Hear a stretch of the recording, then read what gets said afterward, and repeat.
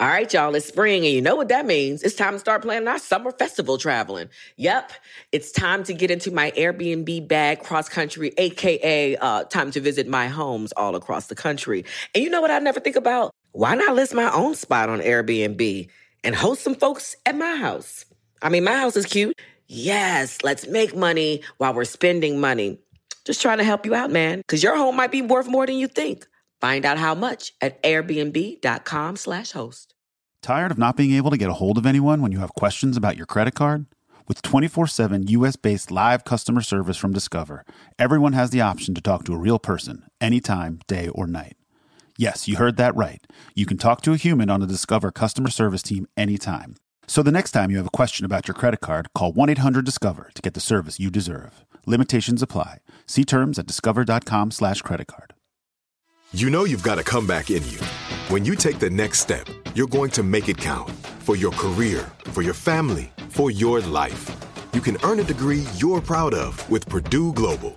Purdue Global is backed by Purdue University, one of the nation's most respected and innovative public universities.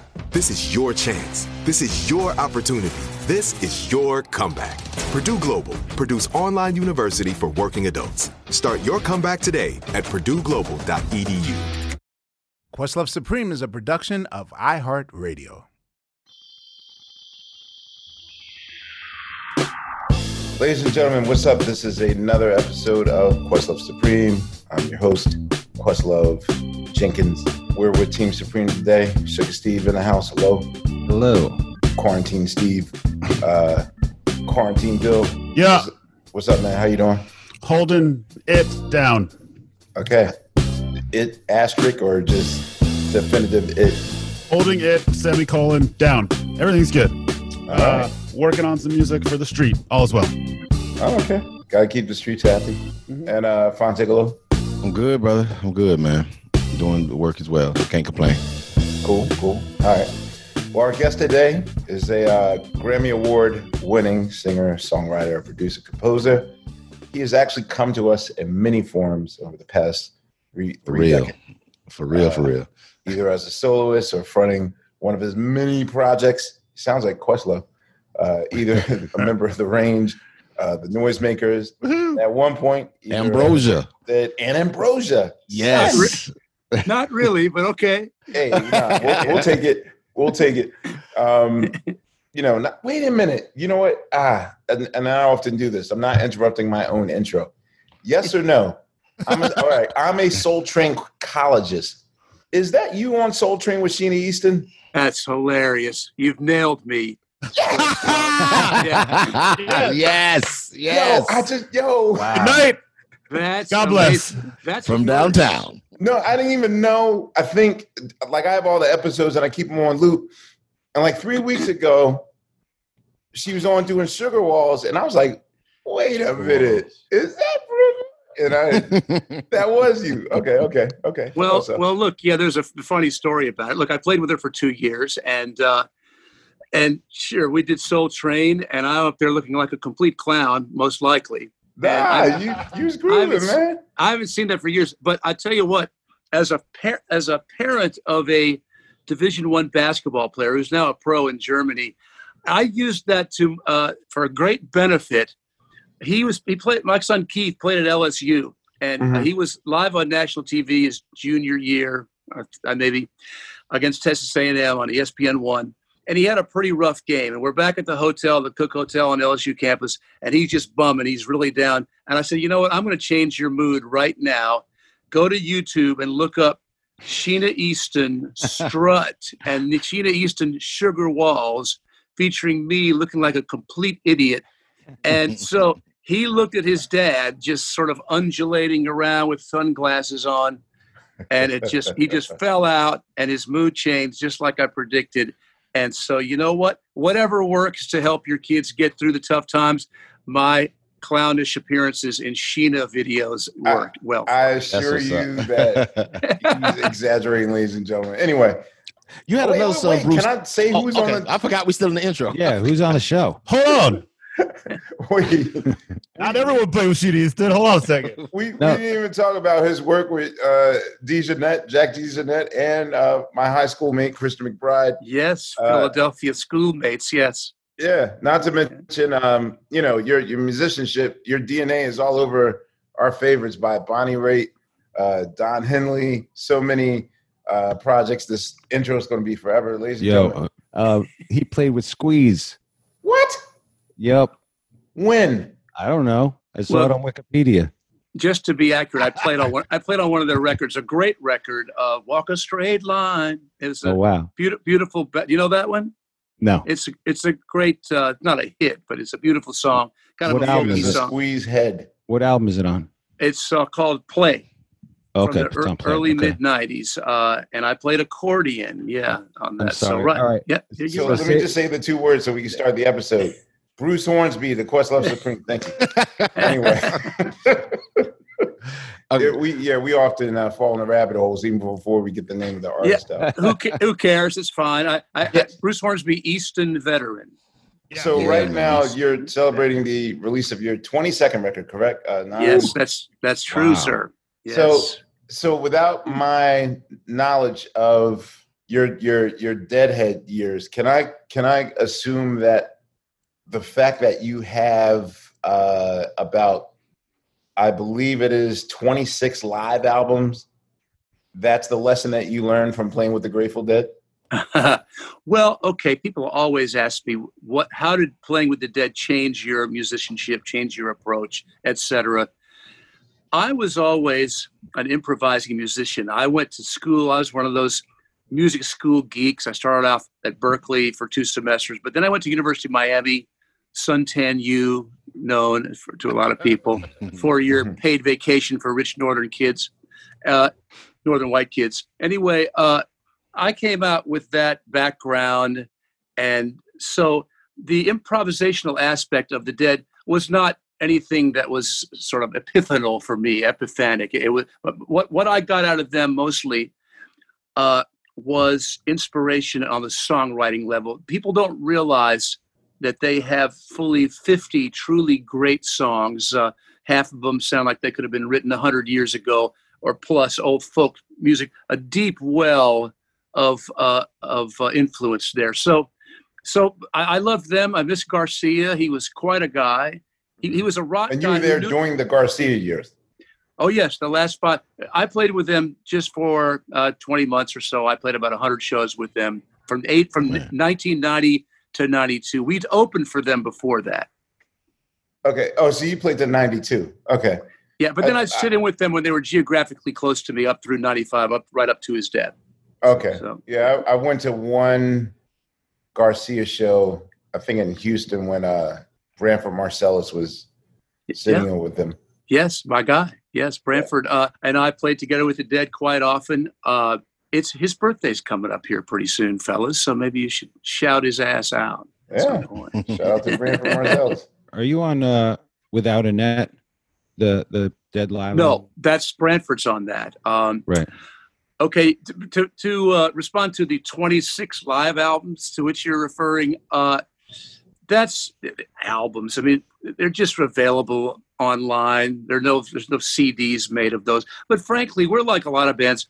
I write the songs, we record the songs, and then we learn how to play the songs. So consequently, the live thing expands everything that we started with on the original record. And so quite often, live is the best way to hear us because it's very loose, it's very free. Right. Branford sits in with us quite often because he knows that we're winging it like crazy because I don't know what I'm going to do. So if I don't know what I'm going to do, the band guys definitely don't. And it makes it great fun. Is there a pressure for you to make a memory each and every night, knowing that some of these fans will follow you? Like there to me is no more loyal fan base than, anything associated with the Dead or 6 Degrees within it. So how did that affect the way that you put on shows? I think I probably started taking it a little more out than I had been doing. I was always improvising, but I got a lot freer, much to the chagrin of a lot of my fans. When you come out having these big hit radio songs, you acquire an audience that I call sort of a soft core one, people who are only there to hear the songs they know. Only for the hit, yeah. Yeah, that's right. And so I was never that guy. So it's been my self-appointed job to piss those people off for many a year. and so the nasty letters abound in my world for 32 years now. Wait, you're saying that you've gone shows without playing Modern Rain or The Way It Is, or? Yeah, well, not many. I've become a lot more kind about it in my senescence here in my 60s. But there have been shows. But the only times that I didn't do that was when I felt the audience was so jacked, so responsive, so deeply involved in what we were doing without playing those old war horses that I could get away with it, and it wasn't a problem. Of course, I'd still get a couple of nasty letters from people who, again, are softcore fans, and they would just come to hear those 5 or 6 songs that they know. But now it's really gotten bad because my last 2 records have really gone. I'm a modern classical music devotee, and so that astringent, atonal, chromatic, dodecaphonic sound has been filtering into my music, much to many fans' chagrin. I apologize to them. That is the first time we've ever heard the word dodecaphonic used on Questlove Supreme. Yeah. And that is amazing. And not the There you last. go. I'm happy to be a first, to give you all a first here. Yeah. I saw you play once downtown, and there was a lot of feedback, and it was in the key of F. So we remember this. So they played everything in the key of F. We played to the feedback. And for that, it was fucking hilarious because every song was just in F, no matter what range So of his they just voice it was. transposed it to F. They took everything into F, and so because it kept on feeding back, and so as not to be atonal, they played everything in F, and it was hilarious. And Well, look, if you're a musician of any worth, you should be able to transpose instantly. If you can't, you're not going to 100%. play with me. And so, I ain't saying nothing, Steve. what's that? Bruce, Nothing. Go ahead, continue. we share a guitar player. Doug Derryberry, who used to be a noisemaker many years ago, is Sesame Street's guitar player. So, Well, not that many years ago, Doug was with me for 15 years, and I made a change about maybe 5 or 6 years ago. But Doug is a great asset, a great utilitarian, sort of an orchestral guitar player. Exactly. There's a great New York guitar player named John Leventhal, most well known for the Sean Colvin great records. And Leventhal had played on my 6th record, Spirit Trail, in '98, and I wanted somebody to give me a Leventhalian sound, and so I got Doug, and he did a great job for me. I started hearing another sound in my head, so alas, I made a change. But I love Doug, and he did a great job for us, like I say, for 15 years. awesome. So your musical roots, I know that you started out in Virginia. What city were you born in? I was born in Richmond, and I grew up in Williamsburg, 50 miles down the road, and this is where I am now. I moved back after 10 years in L.A. I moved back in 1990, so I've been back here for 30 years, and we're in my By Busch studio. Gardens. Yeah, you can have that shit. I went there once. They took us on a trip there in like 3rd grade one time, and like that was it. No, Oh, I'm God, not I did a feeling. dreaded root show there. Our Get This Fonte, the one we did like 106 in Park live. Uh-oh. Yeah. No. So how did you go over? How did the Well, let's Garden see. push- Our song "Break You Off" went nice for about 4 minutes, and then the rest of the show was like, okay. They're just out there looking at you. Yeah. They were like, "Where's Mr. Cheeks at? We're done." So Yeah. yeah, I can relate. I've been not there. fun. What Not about fun. what about Colonial Williamsburg? They still Well, Colonial? we made it our self-appointed job as local townies to pelt tourists and local College of William and Mary students with water balloons. And so we would ride through town and just wear an ass out. Jesus Christ, man. Yeah, our karma was probably not so good then. Hopefully improved. But we actually got stopped by the cops and taken to the police station our senior year in high school.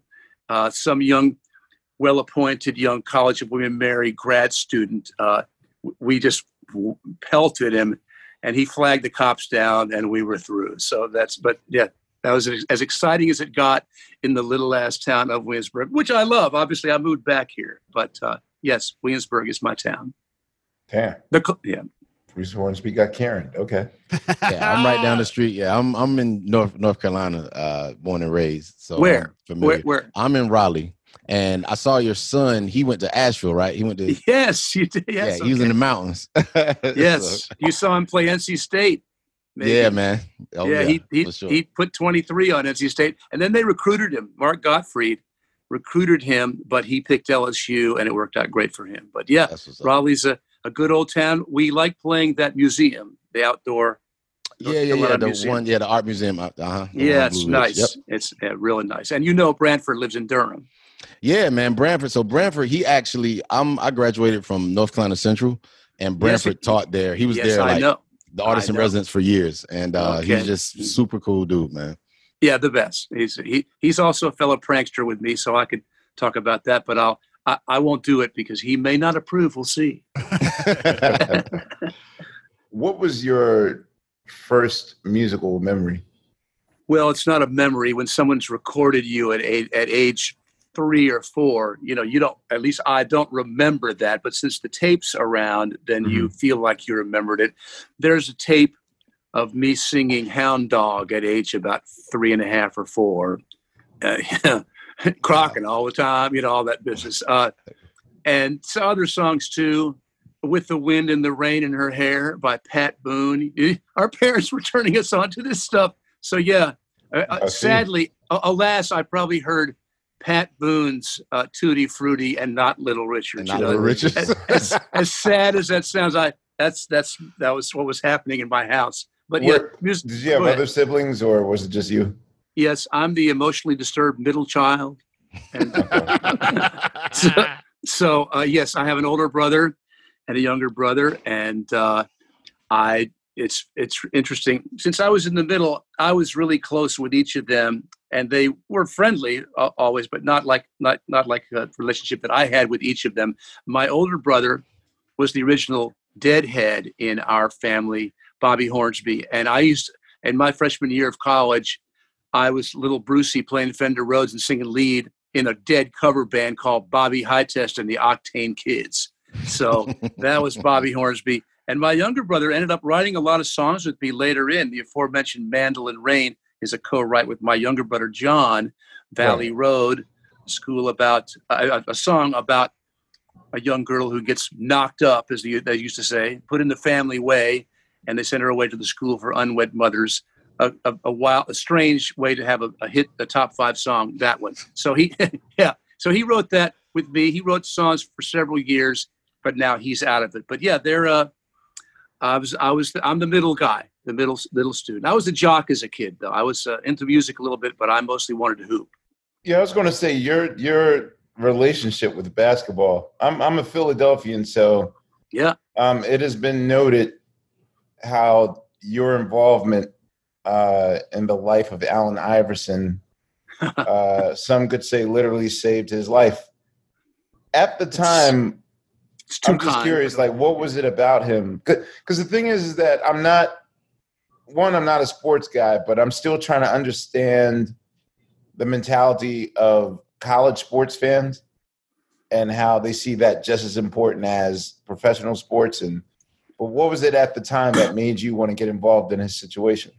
Well, I think addressing first the college versus pro thing, you've got a whole lot of people, for instance, in the southern part of the United States, where, say, in basketball, they're only outside of Florida, there's only the Atlanta Hawks and the New Orleans Pelicans. So for this vast area, college sports is king. That's one reason why the SEC, I think, is so huge, because they're the only game in town, and the ACC too. So those are the only games in town. And having said that, what did you just ask me other than that? What made you personally get involved with Allen Iverson's situation? Oh, okay. So, well, Chuck, as we call him, Bubba Chuck. That was his Chuck. Yeah. Chuck was his name locally, at least in the hood of Hampton. When he got sent to jail, graffiti all over Hampton said "Free Chuck." I just got chills thinking going down and seeing all this, because he was a beloved figure even as a kid. People just knew he was special. There's an AAU program in our area, legendary program called the Boo Williams League, Boo Williams Summer League. And Chuck was a star in that. And then he played at Bethel High School, and he led his team. He was a fantastic football player, too. He was just a special athlete. He got over 200 offers in football as well.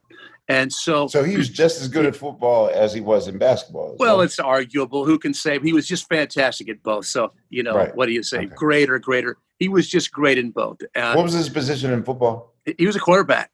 Okay. Yeah, and he was so fast, and he had all that juke, all those changes of direction. He'd go this way and then go the.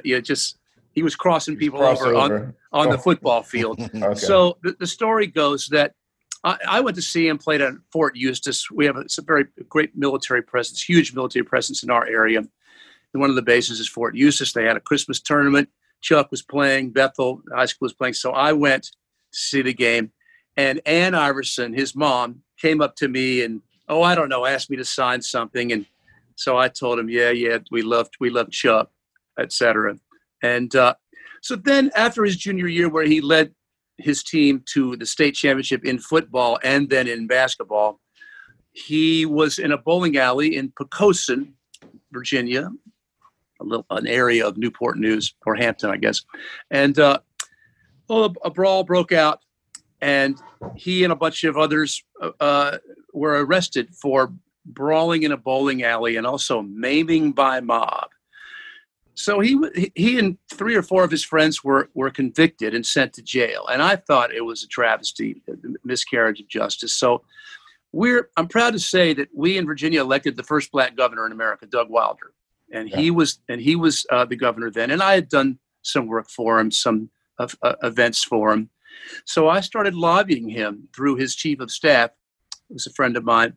And I don't know, I was just one of many probably to do this. But Wilder, around Christmas time of, say, 92, Doug Wilder pardoned Allen. Now, he should have pardoned everybody. And about 2 weeks later, the hubbub was so intense that finally he did let everybody go, so as not to show favoritism to the local favorite son, Killer Hooper, Killer Jock. So about 2 months later, I get a call out of the blue from his high school coach, a guy named Mike Bailey. And he says, "Hey, Bruce, Alan knows about what you did for." Also, I had just become friends with our mutual guy, Spike Lee. Spike, yeah. And so Spike and I, the first thing I did with Spike in 92, he made a video for me. Branford was in it because he played on the record. A song about the first interracial romance in my town of Williamsburg, and all the consternation it caused with the local sort of conservative government crowd. Anyway, we're in editing, and I told him about Chuck. And that's right, I had told him earlier about that. Anyway, I forget the exact timeline, but this guy calls me, and so I had gotten Spike when Chuck was in jail. I said, "Spike, you know this kid I told you about? Well, now he's in jail." And Spike said, "Yes, I've seen it on ESPN. I know all about it." I said, "Will you do me a favor and send him just some care package from Spike Lee? It might pick him up when he's at the City Farm in Newport News." And so Spike did that. Anyway, this guy calls and says, "Well, Alan knows what you've done, and he'd like to thank you." I said, "Well, you guys come up and we'll play some ball." And he said, "Well, that's what he would like to do." So we ended up doing that and becoming friends through that for forever. Wow.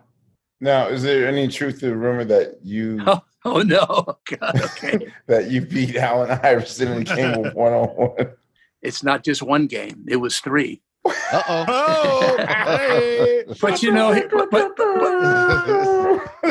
I'm just setting the record straight. I don't need to talk shit.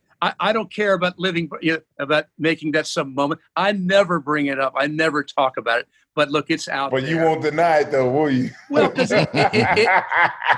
look, it just happened. Maybe I caught him rusty because he had obviously not been playing a whole lot of ball for the past 4 months. But I had one of those days where I just couldn't miss. I just was just netting my ass off, and and we were playing a game. Maybe he was not aware of this game. It's perfect for him, really. it helps the smaller guy, and he's a little shorter than me. Right. It's the way the pros play. You start at the top of the key, and you can either pick a 2 dribble or 3 dribble maximum, which basically means the big guy can't just back into the rack and throw some little a pitiful land hook and do that all the time. So you got to make a move. You got to commit and shoot the ball. So that's what we played. Of course, he dunked on my head about 5 times. I mean, he was a freaky athlete. Anyway, there are lots of witnesses, and I could name them all for you. So, including his high school coach. But you know what? Hell with it. I don't care. I love Chuck, and maybe he let me. You'd have to ask him. Okay. Yeah, there's a friend of Pharrell's who I guess went to high school with Alan, and like one night they were at a party for the Neptunes, and it was like they were in a nightclub, and the guy was trying to bring up like old high school times, and Alan was like, oh yeah, it was way back in the day, like really not trying to talk basketball when you're in a nightclub situation. Well, this guy like insists, like whatever high school game they played, like he had walked or something, or like he did some violation. I don't know what happened, but the next thing I know, Pharrell tells me that this guy grabs his basketball and he's outside in the parking lot and it's pouring down rain and he's playing against Allen Iverson's Rolls Royce. Like he's just in front of the Rolls Royce, like trying to cross, as if that Rolls Royce is Allen Iverson, like for no reason at all. Just he was out there alone playing a car. He was out there alone, just like playing a car, trying to cross the Rolls Royce, like crossing over a car. It was parked. Like Allen was nowhere. It was just that is one of those freaky moments. That's sad, really. Yeah, it was. So for you, what was the moment that really drew you into your music career right now? Like, well, what was the moment that made me say, I mean, okay, as younger. Yeah, exactly. That made me say, okay, the hell with the standard routine. I'm casting my lot with the musos. That moment you're asking about? Yeah. Mm-hmm. Okay, well, I went to 1 year of real college. I was a bit of a school hopper. I went to 3 colleges. University of Richmond, the one sort of lost year, and then Berkeley and Miami. So that was a year that made me realize, okay, this is what I need to do. But I was such a late starter because I had been a jock as a kid, and that's what I cared about. But I started playing piano in 11th grade. And so kind of late, age 17. Wait, you started playing piano in 11th grade? Yeah. I had a lot of catching up to do. And started? Yes, started. How? That's just freakish. Okay, well, okay. So how? Because you're really good. So I would just think that. Yeah, have started that late. Yeah, that's crazy. Well, look, it's all about putting in the time, as anyone knows, as you know. Once I got into it, I got deeply involved. And when I went to college, I practiced for several years from 5 to 8 hours every day. So if you're willing to do that every day, Christmas Day, New Year's Day, then you're going to catch up a little bit. Although I do feel like I love classical music, but my technique, because I was such a late starter, it's commonly said that if you want to be a classical virtuoso or a concert pianist, you have to start at age 3, 4, 5, 6. No later than that, because the demands are so intense. And I really feel that, to be honest. I'm always going, man, bitch, you sorry ass, to myself. and so that's a regret. But hey, everyone's life path is different. I was just a guy who liked playing sports first, and so got into this later. So yes, but I got deeply into it and went to music school and got a lot out of that too. So that's my story. Just started late, but couldn't stop. I just had to do it at all times. Why'd you leave Berkeley? I left Berkeley because I wanted to practice 4 hours a day, and they had a limited number of practice rooms. So if you wanted to practice 4 hours a day, you had to wait about 6.5 hours to do that, because they'd kick you out. There was a sign-up sheet in the line. They'd kick you out after 2 hours for good reason, I guess, because there's got a lot of people waiting. Yeah, that's right. So, and I also, since I was late, to start, I felt I needed to, I'd amassed all this information, this theoretical knowledge at Berklee, taking harmony, et cetera. And I thought I needed some time to really assimilate and deal with this and really ingest it. So I lived in a farmhouse outside of Williamsburg. And that was when I started my 8 hours a day regimen. I played this little cocktail piano bar at night to make a buck and shed on this old upright. And then I went to Miami from there. Were you learning just by ear, or were you reading at that time? Well, I started playing by ear because it came fairly naturally to me. I started because of two guys. My older brother went to New England prep school, and we were just local Virginia hooples who listened to the top 40 station and the soul station. We didn't get the underground stuff, the stations where back then you could hear Miles Davis next to Hendrix, next to Joni Mitchell, whatever. And so he turned me on to, I know this sounds crazy to think that this could be sort of underground, but Elton John's second record, Tumbleweed Connection, his the one record he probably almost ever made that had no hit on it. It's one of the best ones. It's a deep, beautiful record, and it got me into playing.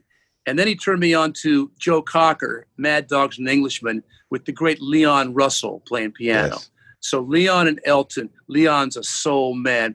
He came straight out of, you guys familiar with Kojic, Church of God in Christ? Oh, yes. Memphis? I'm very much deep gospel music roots. I mean, it's just the music that comes out of there. Like you hear those old Sam Cooke and the Soul Stirrers records. All that stuff that Leon played, all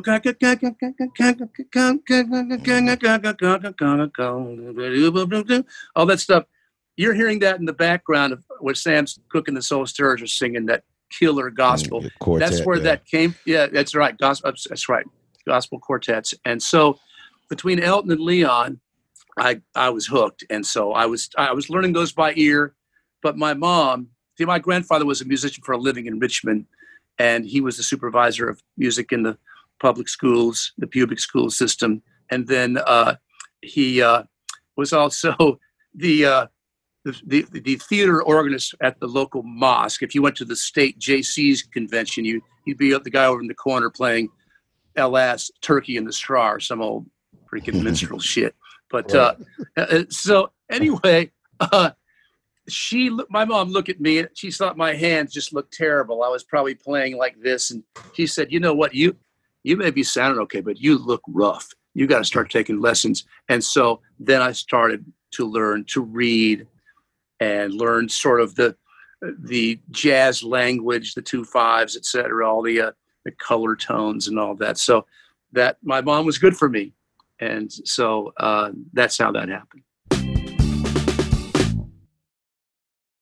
Yo, what's up? This is Fontigolo from Team Supreme. Black representation in media is very important to me. I think it's important to have our stories told by people who look like us and who have shared in our common experiences. Some of my earliest influences were Donnie Simpson.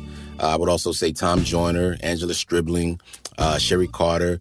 They were just people who told our stories with a lot of class and dignity and were big inspirations to me. The next generation of influential Black voices can be found on NPR's new collection, Black Stories, Black Truths. Black Stories, Black Truths is a celebration of Blackness from NPR. Each of NPR's Black voices are as distinct, varied, and nuanced as the Black experience itself. In the Black Stories, Black Truths collection, you'll hear stories of joy, resilience, empowerment, and creating world-shifting things out of struggle. Every episode is a living account about what it means to be Black today, told from a unique Black perspective. From Bobby Shmurda to The Wire, Michelle Obama to reparations, there's no limit to the range of Black stories, Black truths. Black perspectives haven't always been centered in the telling of America's story. Now, they are the story. In NPR's Black Stories, Black Truths, you'll find a collection of some of NPR's best podcast episodes celebrating the Black experience. Hear a feed of episodes from across NPR's podcast, The Center Black Voices. It's NPR Noir. Listen now to Black Stories, Black Truths from NPR, wherever you get podcasts. All right, y'all. You know what season it is. 'Tis the season for spring breaking and planning our summer travel.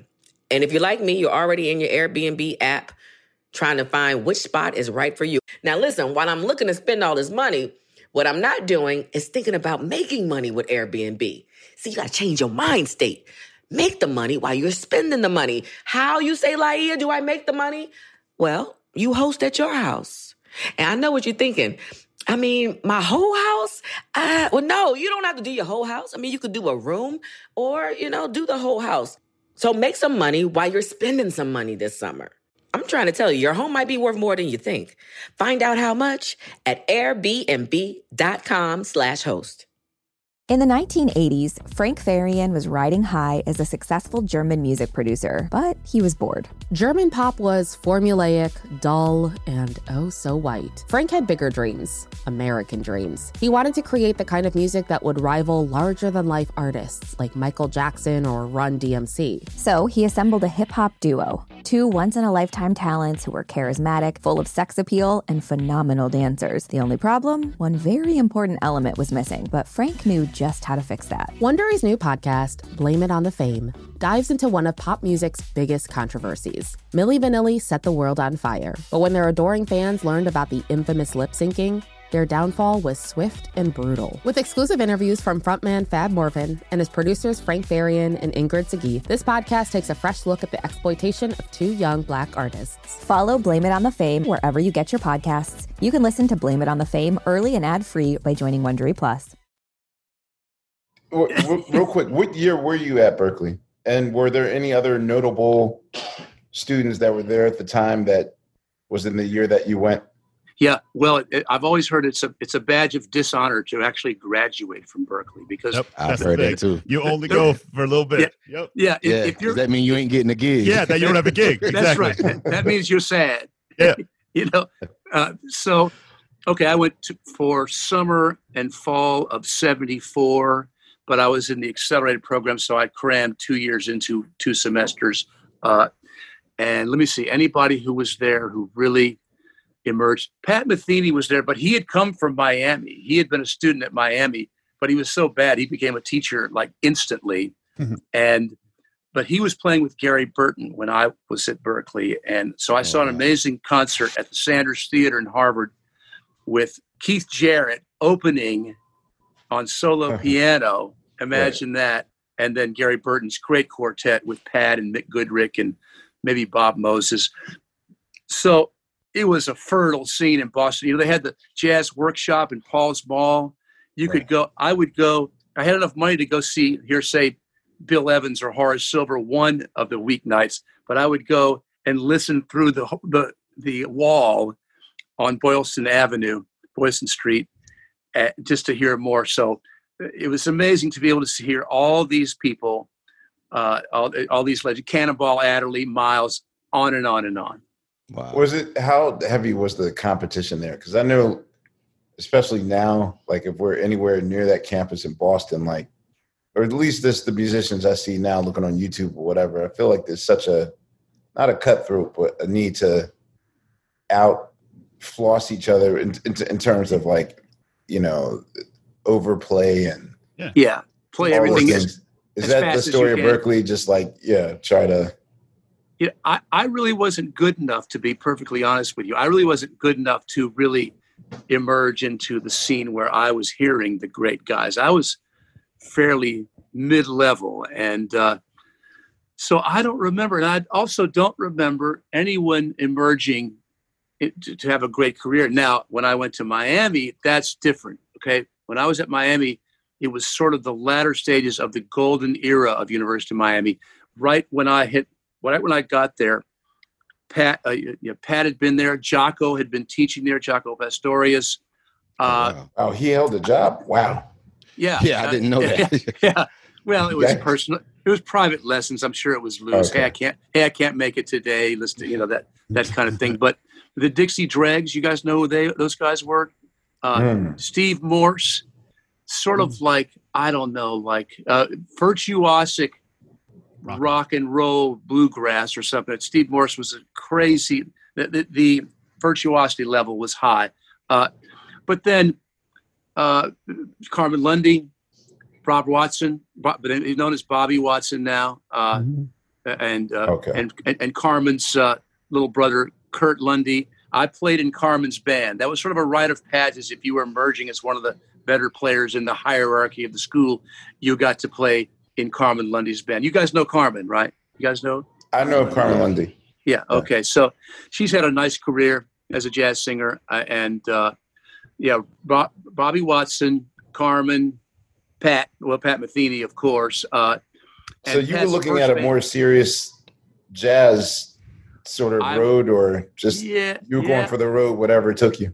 Well, I was just going with the inspiration, but it was pretty telltale at that time. I would go to the record store and I'd buy an Ornette Coleman record and a Joni Mitchell record.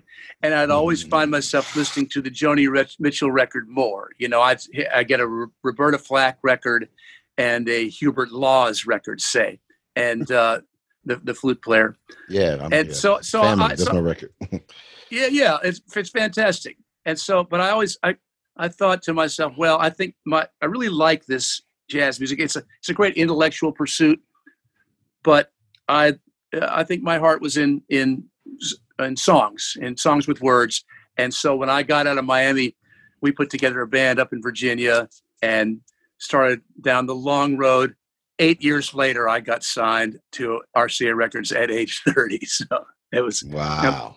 Let's back that up 6 years. Yeah. 82, you joined Ambrosia. No, but I didn't. That's a fallacy on Wikipedia, whatever. So you had nothing to do with Ambrosia? No. They were great friends of mine. Okay, I was discovered, the aforementioned band we put together in Virginia after Miami, after I graduated. We were playing around the local area, and we're playing bars and lounges where you're expected to play Shake Your Booty and Brick House and all that stuff. So we gradually acquired an audience who would come to these lounges to hear my songs. So we were big fans of Mike McDonald of the Doobie Brothers. Yes. And so they were coming through town. And so we knew where they were staying because the same people that booked the big concerts at Hampton Coliseum booked our little shit-ass gigs at the Steak and Ale. So we walked in. My drummer and I were both sort of big guys. I'm a big bony-ass guy, but my drummer's a big, strong guy. And we walked in and found Mike McDonald in the lobby. We went up to him and said, "Hey, Mike, we're the baddest motherfuckers in this town, and we're playing right over here, and you should come hear us." So he says, "Well, I will if I can. I'm going to the movies." But so sure enough, he came. We're going to the movies right now. Yeah. He's like, "I'm going to the movies right now. The movies."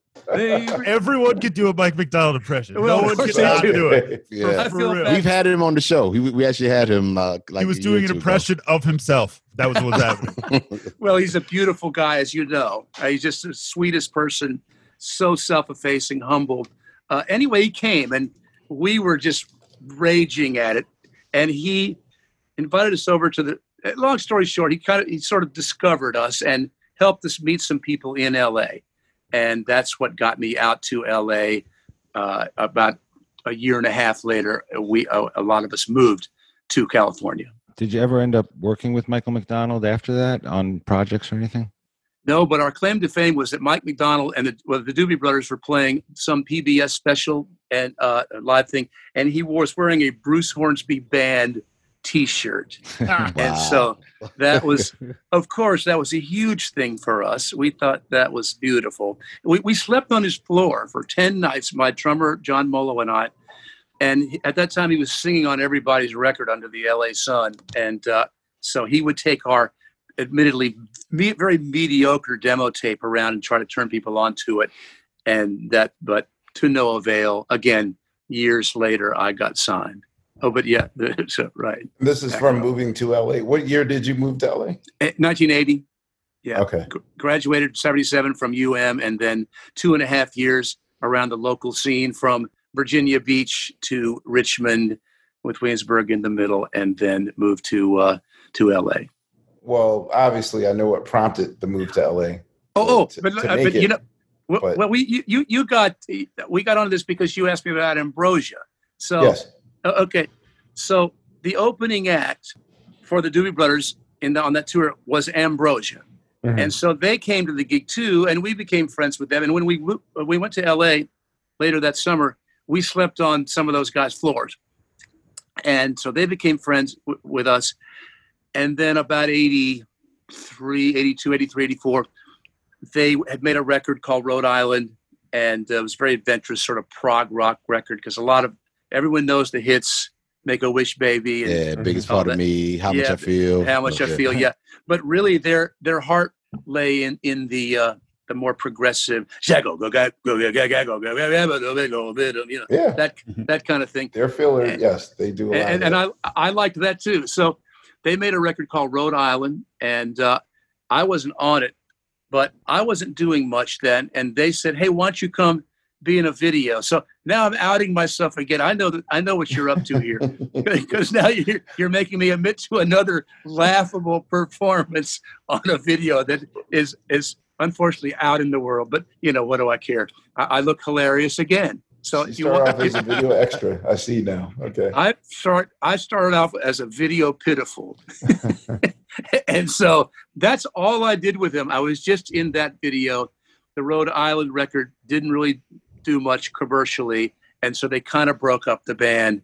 And but right around that time, I was starting to get my own thing going, and soon enough, I finally got my chance. So what was pounding the pavement like in Los Angeles between 1980 and 86 when you finally got your deal? Like, what was the steps of, not the steps of heartbreak, but I mean, what was it like back then? Well, I'll have to set the scene by remembering the pop music trend of the time. The early 80s were just chock-a-block with new wave music. Guys in skinny ties and the kind of haircut, buzz, whatever they had. Groups like you had a piano tie, didn't you? Well, I didn't have any of that. I looked just like some schmendrick who sold coffee somewhere. I mean, I just was totally not this. The pictures of me are pretty funny. Well, I guess pictures of me now are probably pretty funny too. But anyway, so I was really, I'm trying to paint the picture that I was really a fish out of water stylistically. I was wrong for the times. But then maybe I kind of caught a wave in this way. Maybe that's why I got signed. I don't think about it much. But in '85, the pop trends were starting to move away from this sort of Brit pop new wave thing, and LA had its own new wave groups like X and the Blasters, right. But it started moving into more of an Americana, Bruce Springsteen, John Mellencamp, Tom Petty thing. So my music was sort of tangentially related to that stylistically, and so maybe that. But I was playing all this piano. And so it was a little different, and I don't know. I'm proud to say the guy who signed me was the rhythm guitar player for the Zombies back in the 60s. So the best British man, Paul Atkinson, with that great resume. And he just, and I tell this to people all the time, the least, as far as sort of a cautionary tale of what not to do, the least commercial tape I ever made was the one that got me signed. And the one that was the truest to my sort of artistic heart at the time. I'm just soloing on piano, just stuff that's not done. And Paul Atkinson basically couldn't take the tape out of his car. So you're just trying to move somebody in a deep way, and that's what this tape did. It was my sort of screw you to the mainstream record business. I thought it was going to come out in some small label like Windham Hill or something, but you laugh. Okay. I get it. It's kind of it's kind of interesting that Paul Atkinson signed you. He's from the Zombies, which was a keyboard centric band. Yeah, Rod Argent, exactly. Yeah, so he might have had a taste for that. An affinity for keyboard dominated pop. Yeah. So anyway, that's what happened, and then we made our first record, and it was a total fluke. The Way It Is was thought to be a B-side. There's lots of stories like this. This is not rare. Rod Stewart's Maggie May, for instance, one of the iconic songs, that was thought to be a B-side as well. So you're saying The Way It Is was kind of an afterthought, like here? Well, it was the title. I titled the record that. The record, our first record, was called The Way It Is. But again, a song about racism with not one, but two improvised piano solos is not the formula for pop radio, and so at all. But it broke on the BBC BBC Radio 1, broke in England, then throughout Europe, then throughout the rest of the world, and then here. And so I was really lucky, man. I broke on a song that, at least for me, felt like it had a little more gravitas than the standard record that you were hearing on hit radio then. And so, yeah, I call it a wonderful accident, a great fluke. I want to ask you, before we even get to the actual crafting of the way it is, I just got to know, how did you avoid, like 86 would have been a very tempting year patch-wise for you to fall into Yamaha DX7-itis with those like fake road sounds and whatnot. Yeah, I did. And you're known as such a strong piano player. Like, how did you avoid falling into that? Because literally every other hit was just peppered with the DX7 fake Rhodes Bell sound. How did you avoid that? I thought it was the horror. I thought it was horrible. I didn't want to make that sound. And look, it's what I do. It's what I did. And so, again, I made this tape with no regard to that. That's why I said it's the least commercial attempted tape that I made. And so it was, again, it was honest, and it was maybe fresh. And so it's easy to Monday morning quarterback. To me, it was just a wonderful accident. Yeah, that was a record, man, the way it is. And I don't know, you said it was a B-side and it was kind of a thing that kind of went off. That was one of the first records I remember it kind of being marketed as like a serious song, so to speak. And just as a kid, like I just remember just kind of the bookends of my elementary school education, like the way it is, and We Didn't Start the Fire. Like I remember my teacher like making us write about those songs. Like, interesting. Wow. The way it is, like, okay, so what do you think this is about? What do you think? And it just always resonated with me. And I think even Amir's point about, the DX7, that kind of plastic keyboard kind of sound that was hot at the time. Yeah, one of the things that always stuck out to me, that you were actually playing a real piano. And I was probably like 7, 8, whatever when this came out. Is that right? Wow. But I remember it vividly, and that was just always one of my favorite songs. And all the times it's sampled and everything. I mean, it was just, I just always thought that was just a gorgeous song.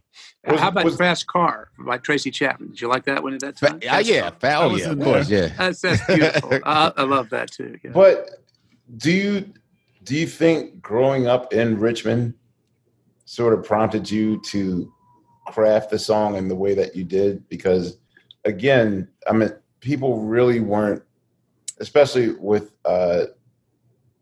barely with hip hop. I mean, hip hop really wasn't starting to get in your face for real until 87, 88. Right. Yeah. So, I mean, to even bring up something as topical or whatnot, do you think that's just experiences in Richmond, Virginia, or like what prompted that? Well, I think it's just growing up in a small town. Yes, Williamsburg, which is 50 miles from Richmond. So it's more of a small town feeling in Williamsburg. And look, it's just based on my upbringing. I was the only white dude on the basketball team in high school. And that was just the best experience for me. My old teammates are still my hanging pals in town here. We go out and talk shit and have a laugh and get something to eat all for years now. It's just beautiful. And so I'll shout out Lawrence Jones, Keith Druitt, P.B. Martin, Alonzo Dandridge, Al Jackson. I could keep naming them. So those are my guys. And so it was a very intense time. I came in just after integration, just after the first couple of years, but it was still sort of a fraught scene. It was definitely a tension in the air, and but I don't know. I embraced it. They embraced me. My teammates embraced me, and it's been ever thus. So I just wrote that song based on my upbringing in Williamsburg. I was curious to know, what was it like working with Huey Lewis as a producer? Like, we knew him as an artist, but what was he like kind of behind the boards and in working in that capacity? Well, he produced 3 songs on the record. one of which I changed completely after the record was done. The original version of the record has a band version of this song, The River Runs Low. I just thought it wasn't doing the song justice, so I stripped it all down and made it a keyboard vocal record. Huey is one of the great guys, and he was a big cheerleader for me, kind of like Mike McDonald had been. Mm-hmm. We were making a demo for Epic Records in '84, and Huey had Sports at the time, which was just it was huge. It was all everything around the world. And he called up and said, "Hi, this is Huey Lewis. Signed The Range." I was hiding behind the name The Range. We were just The Range then. RCA asked me to just be Bruce Hornsby, so I compromised on Bruce Hornsby and The Range. But it didn't help us. We didn't get signed by Epic, but that just shows you Huey's real intense feeling for what I was doing. And as a producer, we just had a great time in the studio, and we did a song about this old whorehouse in the countryside in Williamsburg, called Down the Road Tonight. And he produced that. He produced that song. He should have cut it himself. He'd have had a hit with it, I think. Yeah, I could imagine Huey Lewis singing about whole houses. That's totally on brand. That totally fits. It does better than I. Yes, I think you're right. More better suited. With the shock of, or I don't know if it shocked you to have your first single totally come out the box as a across the board hit. Pressure wise, what was that like to be like? How did your life change as far as the results and, of having that hit single and then suddenly being ubiquitous? Because it's not like you had a hit single. I mean, this song is, It's lasting, yeah. When you said shock, I thought you were going to ask me about my Shaka song. I didn't get there yet. Yeah, I didn't get there yet. We about to get there. Song of the plan. Every time I come to and play with you guys, your keyboard player, somebody in your band says, "Can we play Love Me Still?" So I'll get which I love. Yeah, I have a good story about you and that song on Fallon, but that's about 9 years later. So obviously this is a full dose of pop stardom that's smacking me in the head. And to be honest, I was pretty bad at it, mostly because when you're having success at top 40, at least in America, and absolutely in Europe, it's sometimes even sillier over there with all the lip syncing shows you have to be on. Top of the Pops. Yeah, exactly right. You said it. Top of the Pops and the like in Holland, Germany, all around. So I would say I was in Cleveland because the record company would send me there to sit at a table signing autographs. So here I am, and next to me is Tiffany, and next to me is Debbie Gibson on the other side, and then there's New Kids on the Block, and I'm going, man, what's wrong with this picture? It's me. And so it just didn't fit. I didn't know how to handle it. I should have just taken the piss out of it, as the Brits would say, and just made it into a big joke. But then people would have got mad at me, and I'd be drawing stupid things and signing different names. I just did that. Everyone does that. Yeah. Well, I did that for a little while, but I got tired of suffering the slings and arrows of disgruntled fans who would go, "Oh, come on, man, take it seriously. We really like you." And so then you go, "You know what? I'm the dick here, and so sorry. You're right.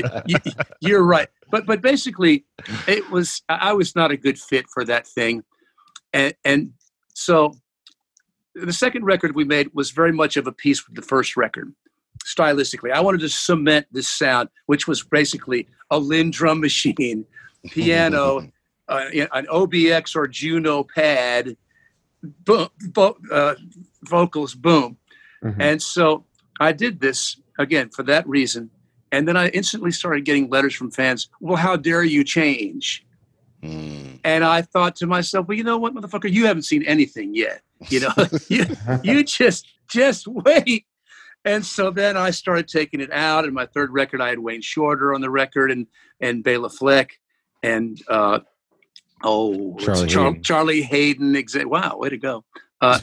And so then the letters really started coming. But I just never looked back because I never trusted hit radio anyway. I knew it was sort of ephemeral and not going to be around for me because the hit off the second record was this aforementioned song Valley Road. Yeah, and I'm really blowing. I'm playing like McCoy Tyner chordal harmony in the left hand, 7 just emphatic, demonstrative stuff, and it's on the radio. My musician friends could not believe what I was getting away with, and I didn't get away with it for long. Just those 2 times, way into the Valley Road, and then that was it. It's kind of weird for me because, all right, so I'm slightly older than Phonte. So, in my mind, though, I think even to this day, if I ask myself, I still consider Henley's "End of the Innocents" kind of like your 4th single. Yeah, it's the Lynn Drummond that you know all over again. Yeah, like I still feel like it's. I never consider that a Don Henley song. Like to me, that's like your song, and it's your. And you're not wrong. DNA print. Yeah, I don't want to sound like a suit, like the suit by the A&R guy, but you could have just served them up like you could have served at least 19 of them like hotcakes. Like, why did you put the brakes on it? Like, well, you asked me if I felt pressure to come up with hits or something like that. You asked, and I didn't really answer it, but I can do it now. Because I had this big hit with a song that no one thought was anything. I really felt that no one at the record company felt they knew what a Bruce Hornsby hit was supposed to sound like. So I took that as total license to be free and write songs about interracial romances and the girl who got pregnant and on and on. So and then I never got pressured from RCA. They were really good to me. I think I was helped by the fact that the record company was really struggling, and I was the only artist that at the time did much for them. So they pretty much left me alone, and I ran with that like crazy. Pat Metheny started playing on my records. That was really special because he played so amazingly on my 4th and 5th records, Harbor Lights and Hot House. Man, he just turned it out. It was so beautiful. Branford played on those just great. So by then the record company's just thrown up their hands. Look, I was trying to sort of be a purist about it and just follow my musical instinct and the rest be damned. And the rest was kind of damned for me. I stopped having hits, but it was okay.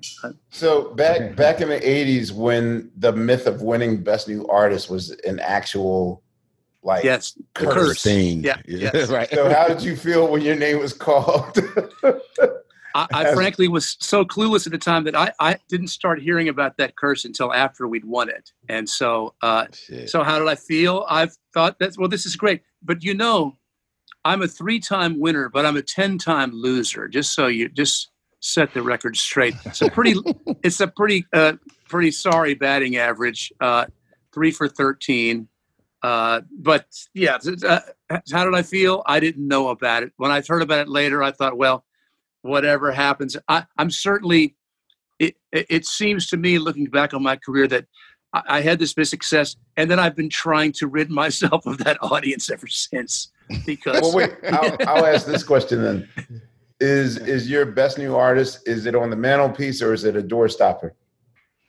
It's neither. It's down on the bottom shelf of a little case that houses old scrapbooks and the 3 Grammys. They grew through the years. My second win was the Best Bluegrass record, and the third win was with Branford, a song we did for the Olympics, Barcelona Mona back then. And I think people just voted for us because Kenny G had won for 100 years and they wanted somebody else to win. Wow. Bruce Hornsby problems. I love it. Exactly.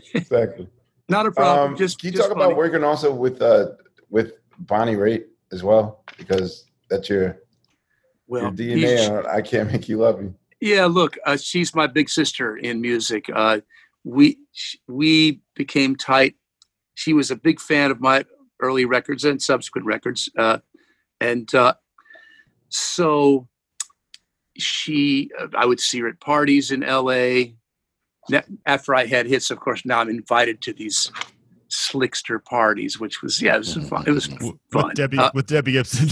She's a lovely person. She sent me a fan letter one time. It was so sweet. So I'm all for Debbie Gibson. She's a talented person too. So she's great. She's a good friend of ours. Yeah. Oh, that's fantastic. Yeah. So anyway, Bonnie asked me to play on her record, I guess it was second record she made with Don Was, and producing. And all of a sudden, for a little time there, I was sort of Don Was's boy. I played on a Seeger record and a Bob Dylan record and a Bonnie Raitt record, all in just a few months period when I still lived in LA, my latter days in LA. But that record was just one of those kismet moments. You had this fantastic song, and I give Don credit because he didn't dress it up a lot. We cut the track, just a trio. I was playing some little keyboard Rhodesy, not the EX7, mind you, but some sort of Rhodesy sound. And then they had me over. It worked. Well, yeah. Then they have you overdub the piano, and he told me later that he kept trying to dress it up, maybe strings, I don't know, maybe a little horn, and finally he realized he took all the faders down in the mix and just put on those original 4 elements: drums, bass, electric piano, acoustic piano, and vocal. And it just resonated. So it was we might have cut 2 or 3 tracks so fast. And look, I consider that to be Bonnie's iconic hit record, the one that will be around forever. So look, how could I not be proud of being a part of that? It was just, and she's the greatest anyway. She's just sent me some crazy lewd Twitter thing today. So, so we're, she's a hilarious, great, just beautiful woman. Do you think there was something with you guys kind of understand each other because, or I guess kind of the creative kinship that you guys had? Because Bonnie was also someone that didn't really hit pay dirt in her career until much later, even later than me. Yes, that's right. You know what I mean? Do you think that kind of played a role with you guys understanding each other? Yeah, it could. I think basically we have similar musical interests, and she's one of the great singers, one of the great soulful singers, and I like soul music. I'm not one of the great soul singers, but I love it. And so look, I think we just connect personally. She likes to have a laugh, and I do too. That's what's up, man. But so anyway, it's just like I say, she's my big sister. That says it all to me. All right, y'all. You know what season it is. 'Tis the season for spring breaking and planning our summer travel. And if you're like me, you're already in your Airbnb app trying to find which spot is right for you. Now, listen, while I'm looking to spend all this money, what I'm not doing is thinking about making money with Airbnb. See, you got to change your mind state. Make the money while you're spending the money. How, you say, Laia, do I make the money? Well, you host at your house. And I know what you're thinking. I mean, my whole house? Well, no, you don't have to do your whole house. I mean, you could do a room or, do the whole house. So make some money while you're spending some money this summer. I'm trying to tell you, your home might be worth more than you think. Find out how much at airbnb.com/host.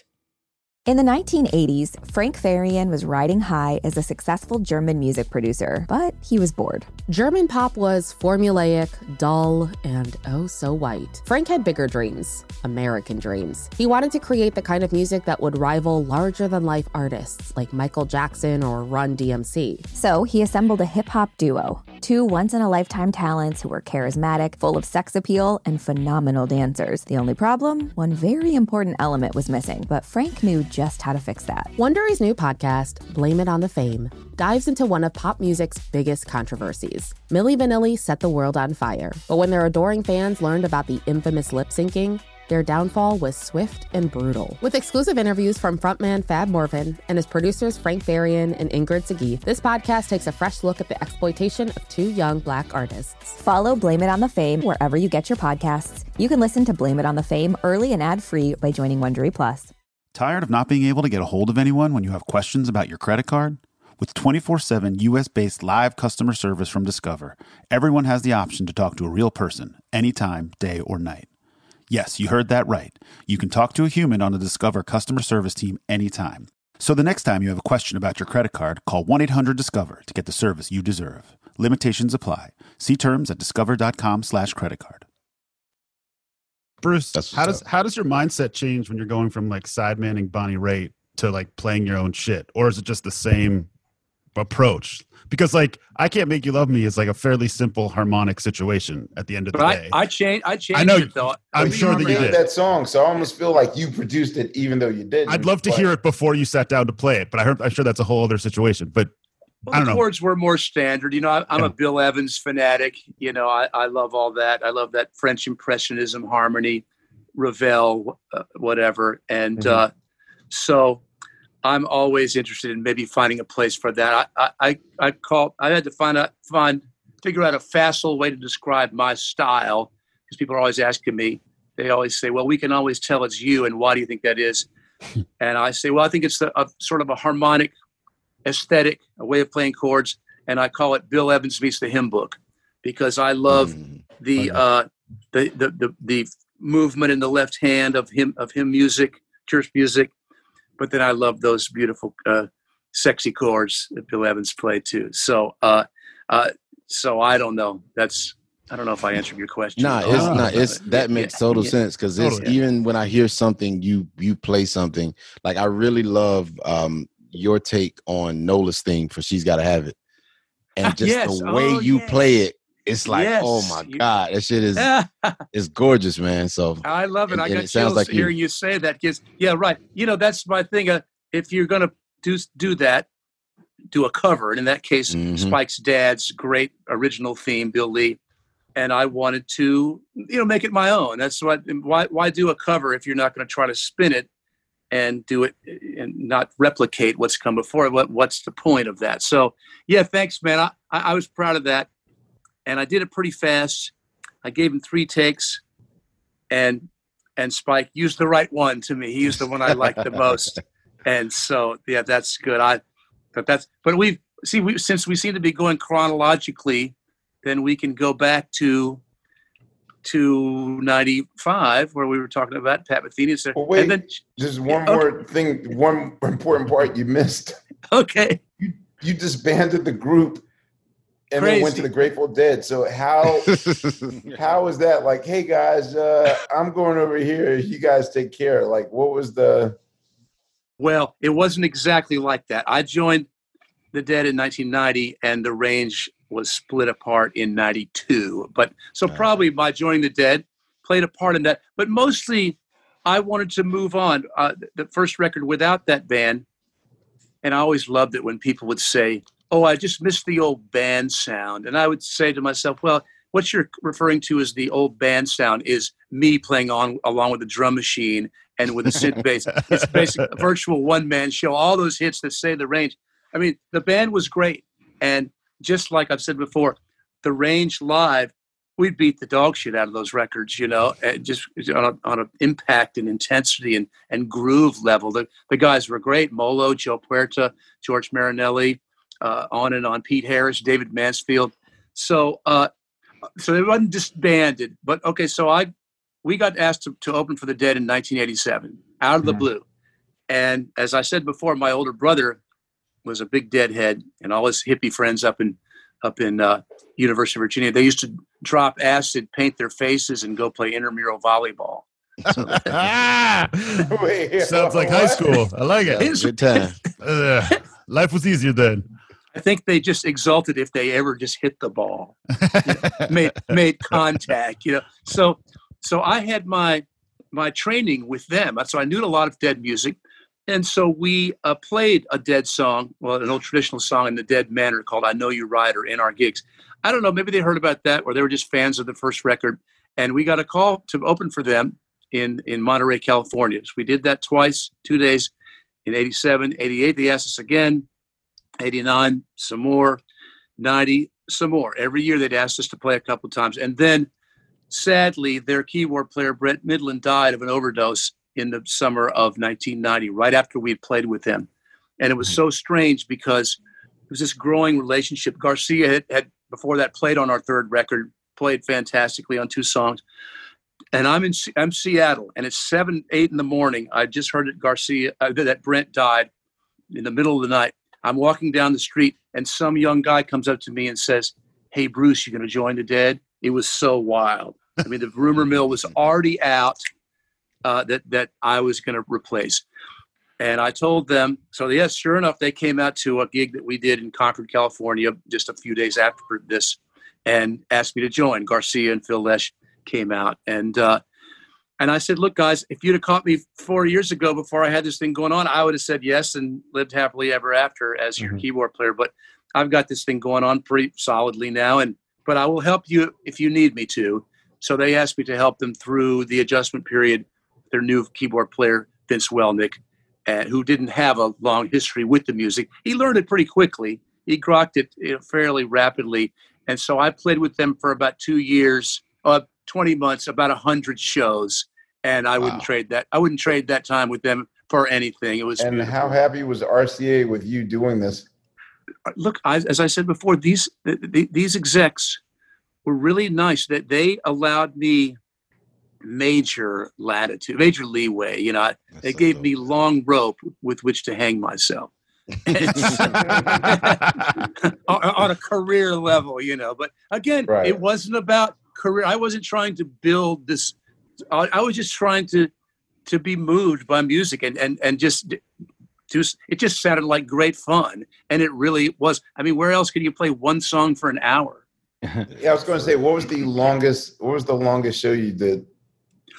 Longest show was probably 4.5 hours, but there's an asterisk there because there's some long ass breaks. You know, maybe you take an hour between the first set and the second set. Sometimes it was very loose.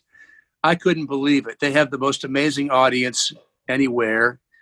You know, this 2015 Fare Thee Well concerts, they could have played. They had over 1 million ticket I almost requests. went to those. Yeah. Okay. Well, you'd have seen. I almost went. I had a gig that night. The one in San Francisco, I wanted to go to. Yeah. I just want to study them from outside sociological level. Yeah. Yeah.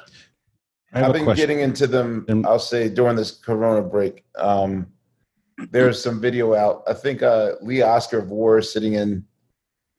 With them, and also Sly and the Family Stones drummer Greg Arrico. I didn't realize how many of my favorite, I'm a studio musician junkie, so I didn't realize how many luminaries that they pull into the fold and how they adapt, and then how they just instantly fit right in. Ornette sat in with them a few times, and which was always amazing. So opening for the Dead, is it a little bit different than have you ever met an audience that you didn't vibe with right away, or opening for the Dead? How was that? Well, it could be rough because the Deadheads can be fairly myopic, fairly tunnel visioned. They're really not there to hear you or me, and so. So would you do a jammy version of the way it is, or sure. But we were kind of doing that anyway. So yeah, it was tough. It was really tough when we probably opened for them 8 times or so, 8, 9 times, and probably only twice did we ever really garner a crowd and have them really be interested in what they were doing. And when I started playing in the band, I was the self-appointed sort of psychologist for these poor opening acts who would go out there and just be roundly ignored. Dwight Yoakam came out there and he's playing away.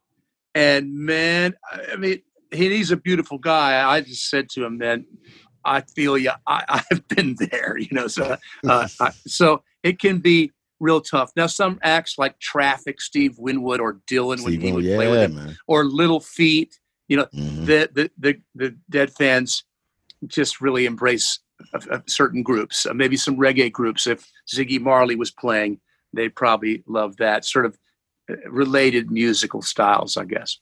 I have a question, Bruce. Sorry, Phonte. It's all good. Go ahead, bro. So since we're on the Dead and that they asked you to join. And I'm not trying to be funny, morbid, or disrespectful here, but the 3 previous keyboard and piano players had died. Yeah. And I don't know if you're superstitious or what. Spinal Tap. Yeah, I was going to say. Did that cross your mind? Like, no, back away slowly. It's kind of thing. No, I left the Dead because I came home in the middle of one of their spring tours. They'd have the spring, the summer, and the fall tours around the U.S. I came home in the middle of the March tour in 92. My wife and I had just had our twin sons, Russell and Keith, named for Keith Jarrett and Leon Russell. And so I came home and they didn't know me. And I went, you know what? I don't like this. I need to get off the freaking road, at least most of the time, for a while anyway. Yeah. So that's when I went back to finish the tour, and I said, hey, guys. And Vince really had the gig solid. He was doing a great job by then. He was doing solid the whole time, but he really seemed to be getting in the groove with it and so knowledgeable about the music. So that was my swan song. Although I would sit in with them when they were geographically close to me. When he was really struggling in his last year, they would actually call me up and say, hey, we're in Charlotte. Would you come down here? We'll fly you down here to play, because he was having such a hard time. It was so listless on stage, so low energy, and they thought I could maybe prod him, give him a little cattle prod and get him going. So I did that in Charlotte, and then at RFK Stadium 2 nights in DC, and then a month or 5 weeks later, he was gone. Damn.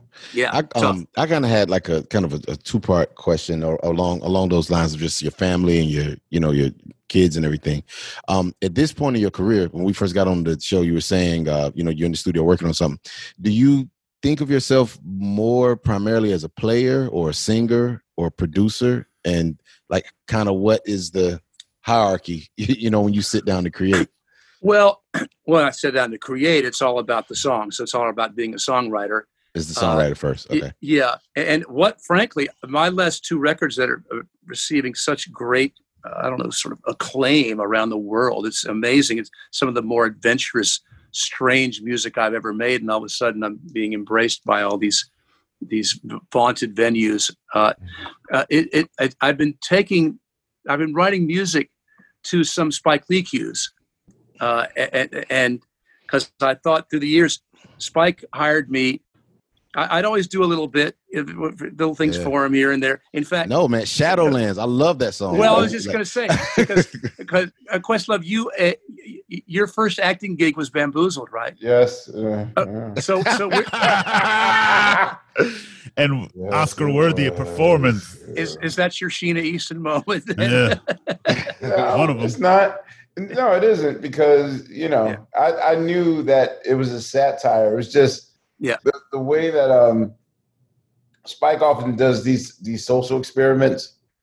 So I'll say that the only part that was like hard to do about that movie was the fact that he purposely will put our trailer 5 city blocks away from where we were shooting. Why? What? Because he wanted us.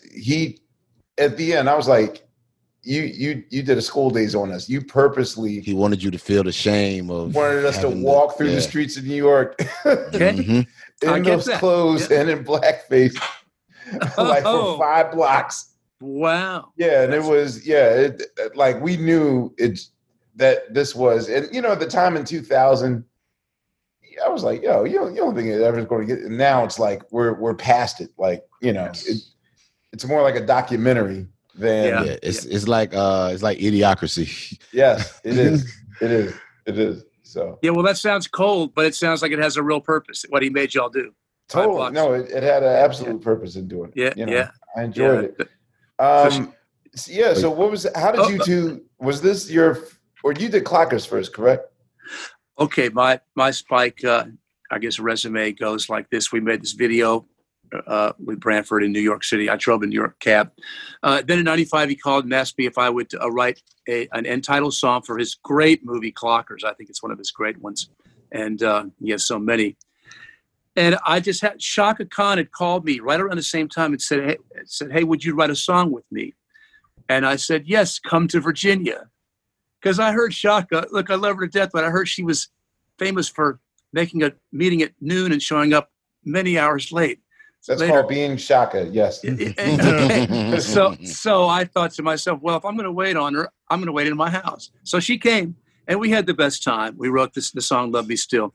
And then Spike, right around the time we were writing it, he calls me and said, hey, I'd like an end title. I need an end title song. What do you got? I said, well, Chuck and I are writing this song, and and he said, okay, well, I claim it. And so that's as simple as that. Wow. Without even having heard the song, he was just like, that's it. I guess I claim first right of refusal. Okay, gotcha.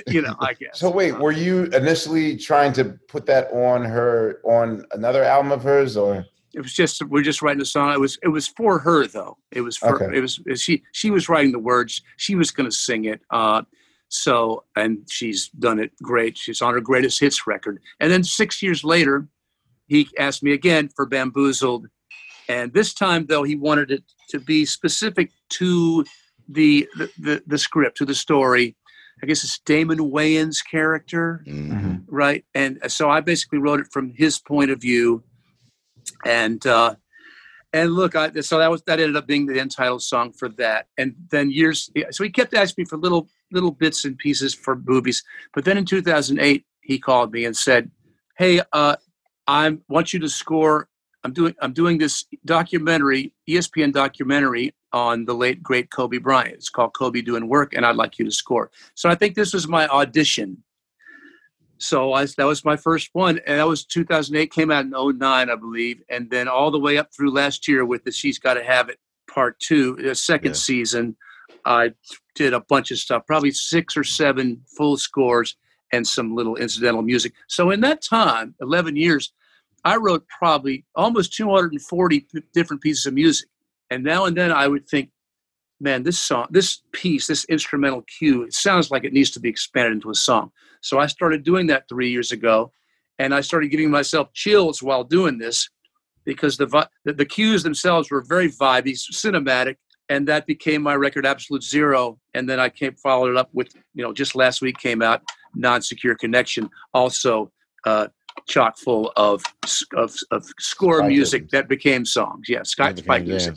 Yeah. Wow. And do you, when you talk about your songwriting process, I was curious to know, do you think of yourself as a singer, or is it just kind of your voice is just the vehicle to kind of get it out? Like if someone came to you and was like, yo, I have a song I wrote for you, is that something that you have explored before? Oh, people writing songs for me to do? Yeah, it's for you to sing specifically as a singer. Yeah, no, I don't. People usually don't do that much, but I have had that. Look, if there was ever a book written about me, it should be called Slow Learner. And I feel like as a vocalist, what I do now is far exceeds what I did then, just on a soulful level, an expressive level. And so yeah, I'm just deep. People ask me, well, do you have any interest in doing this and scoring films, blah, blah, blah, or doing this and that? I say, look, I'm just really trying to do what I do better and better. And I also tell them that I'm like Tom Hagen in The Godfather, who has one client as a lawyer, Don Corleone. As a film composer, I'm the same. I have one client, Spike Lee. I'm not interested in doing this for other people. We have a special relationship, and so that's y'all have a synergy, man. It definitely is. It's just, when you were describing your style, kind of like the Bill Evans meets the him kind of thing. Yes, it fits his. It fits the tone of his movies. Like the thing you guys have, it works, man. It really does work. He just likes what I do. He called me up last week about something and said, look, I'm going to keep calling you because I like what you do. So so that's not, I love him. I'll tell you what, one great Spike story. Speaking of the Bill Lee,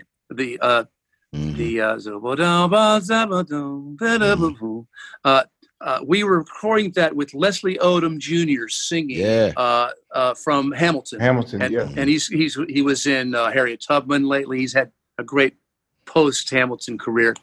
Anyway, we're recording in Brooklyn, recording Leslie and with a great jazz group backing us up. And So I said, hey, Spike, I need a ride to my hotel somewhere in the middle of the session. He said, yeah, no problem. We'll get it. So the session ends, and he says, hey, it's a nice day. Let's just walk to your hotel. So we go out in the street, just the two of us. And man, it was like walking with, I don't know. I mean, MLK. He forgot he was Spike Lee. Well, I just loved it. People are hanging out of cars, hanging out of apartments. Yo, Spike!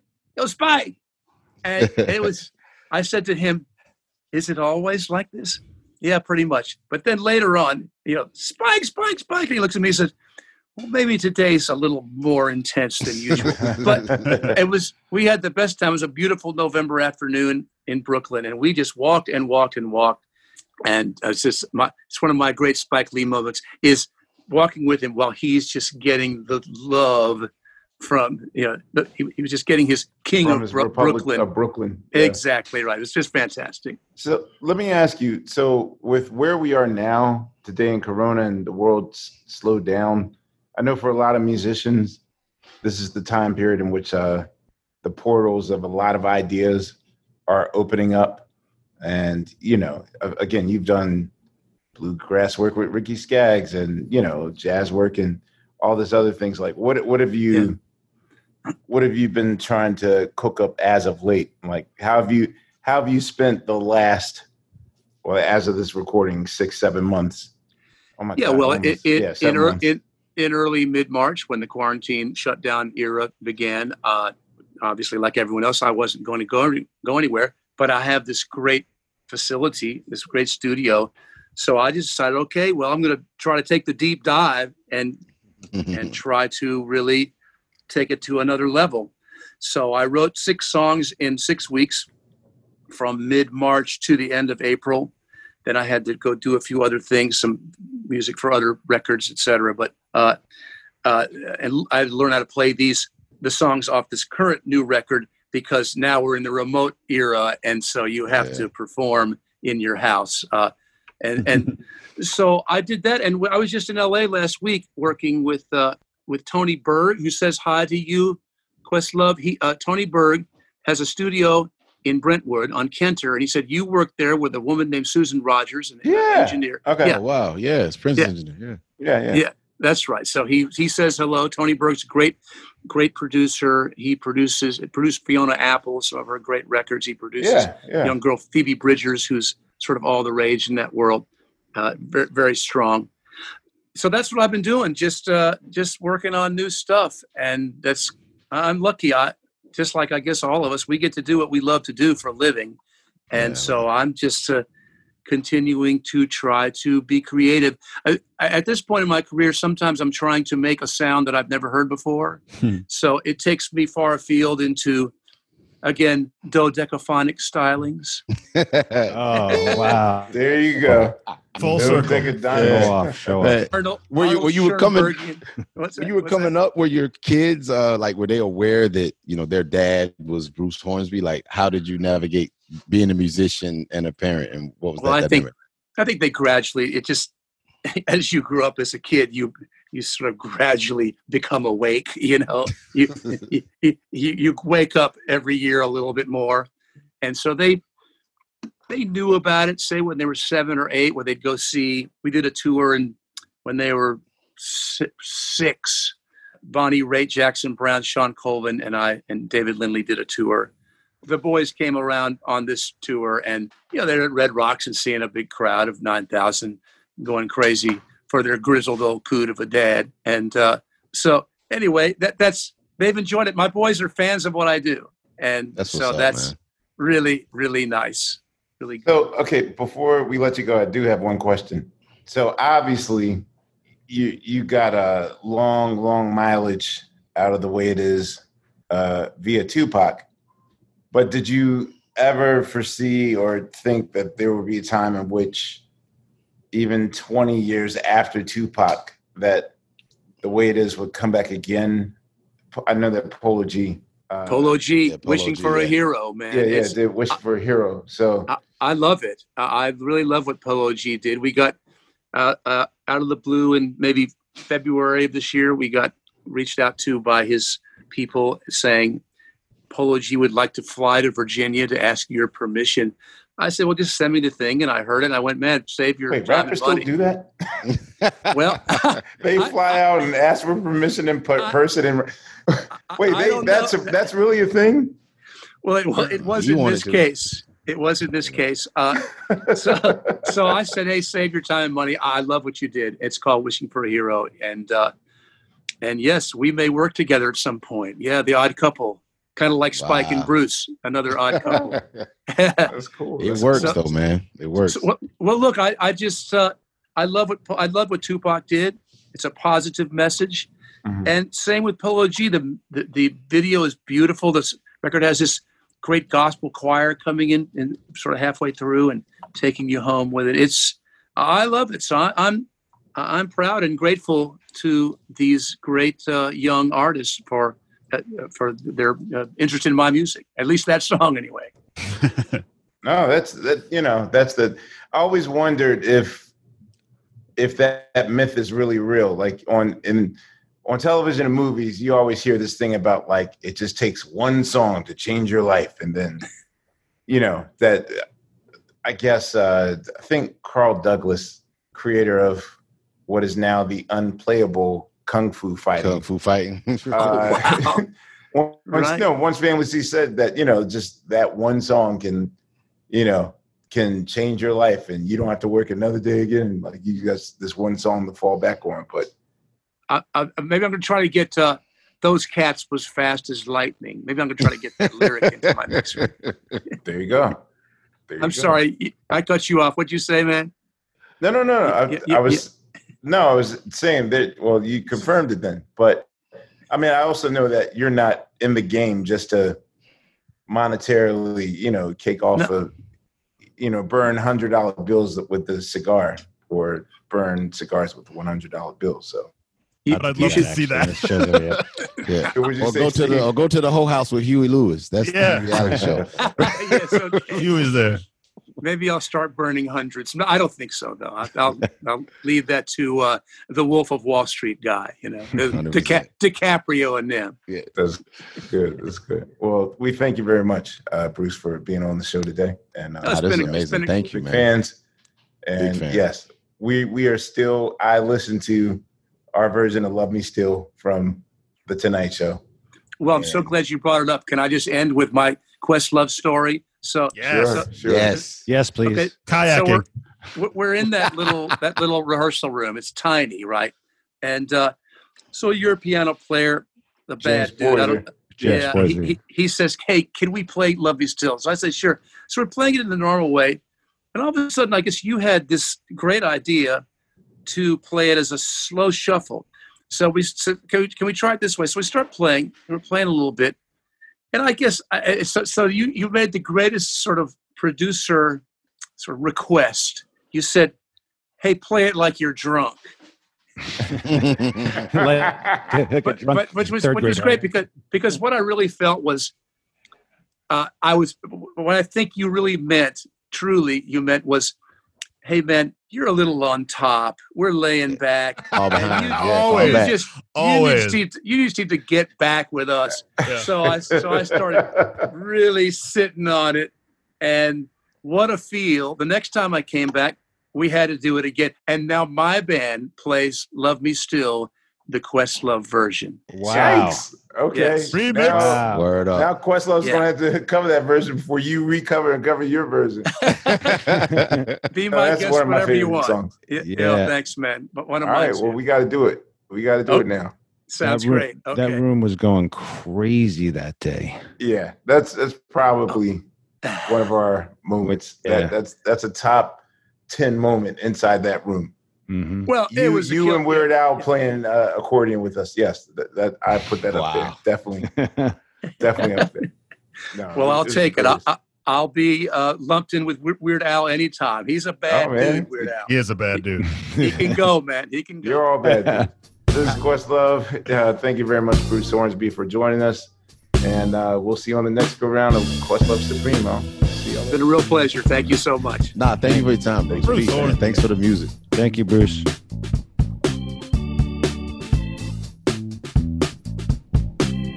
Questlove Supreme is a production of iHeartRadio.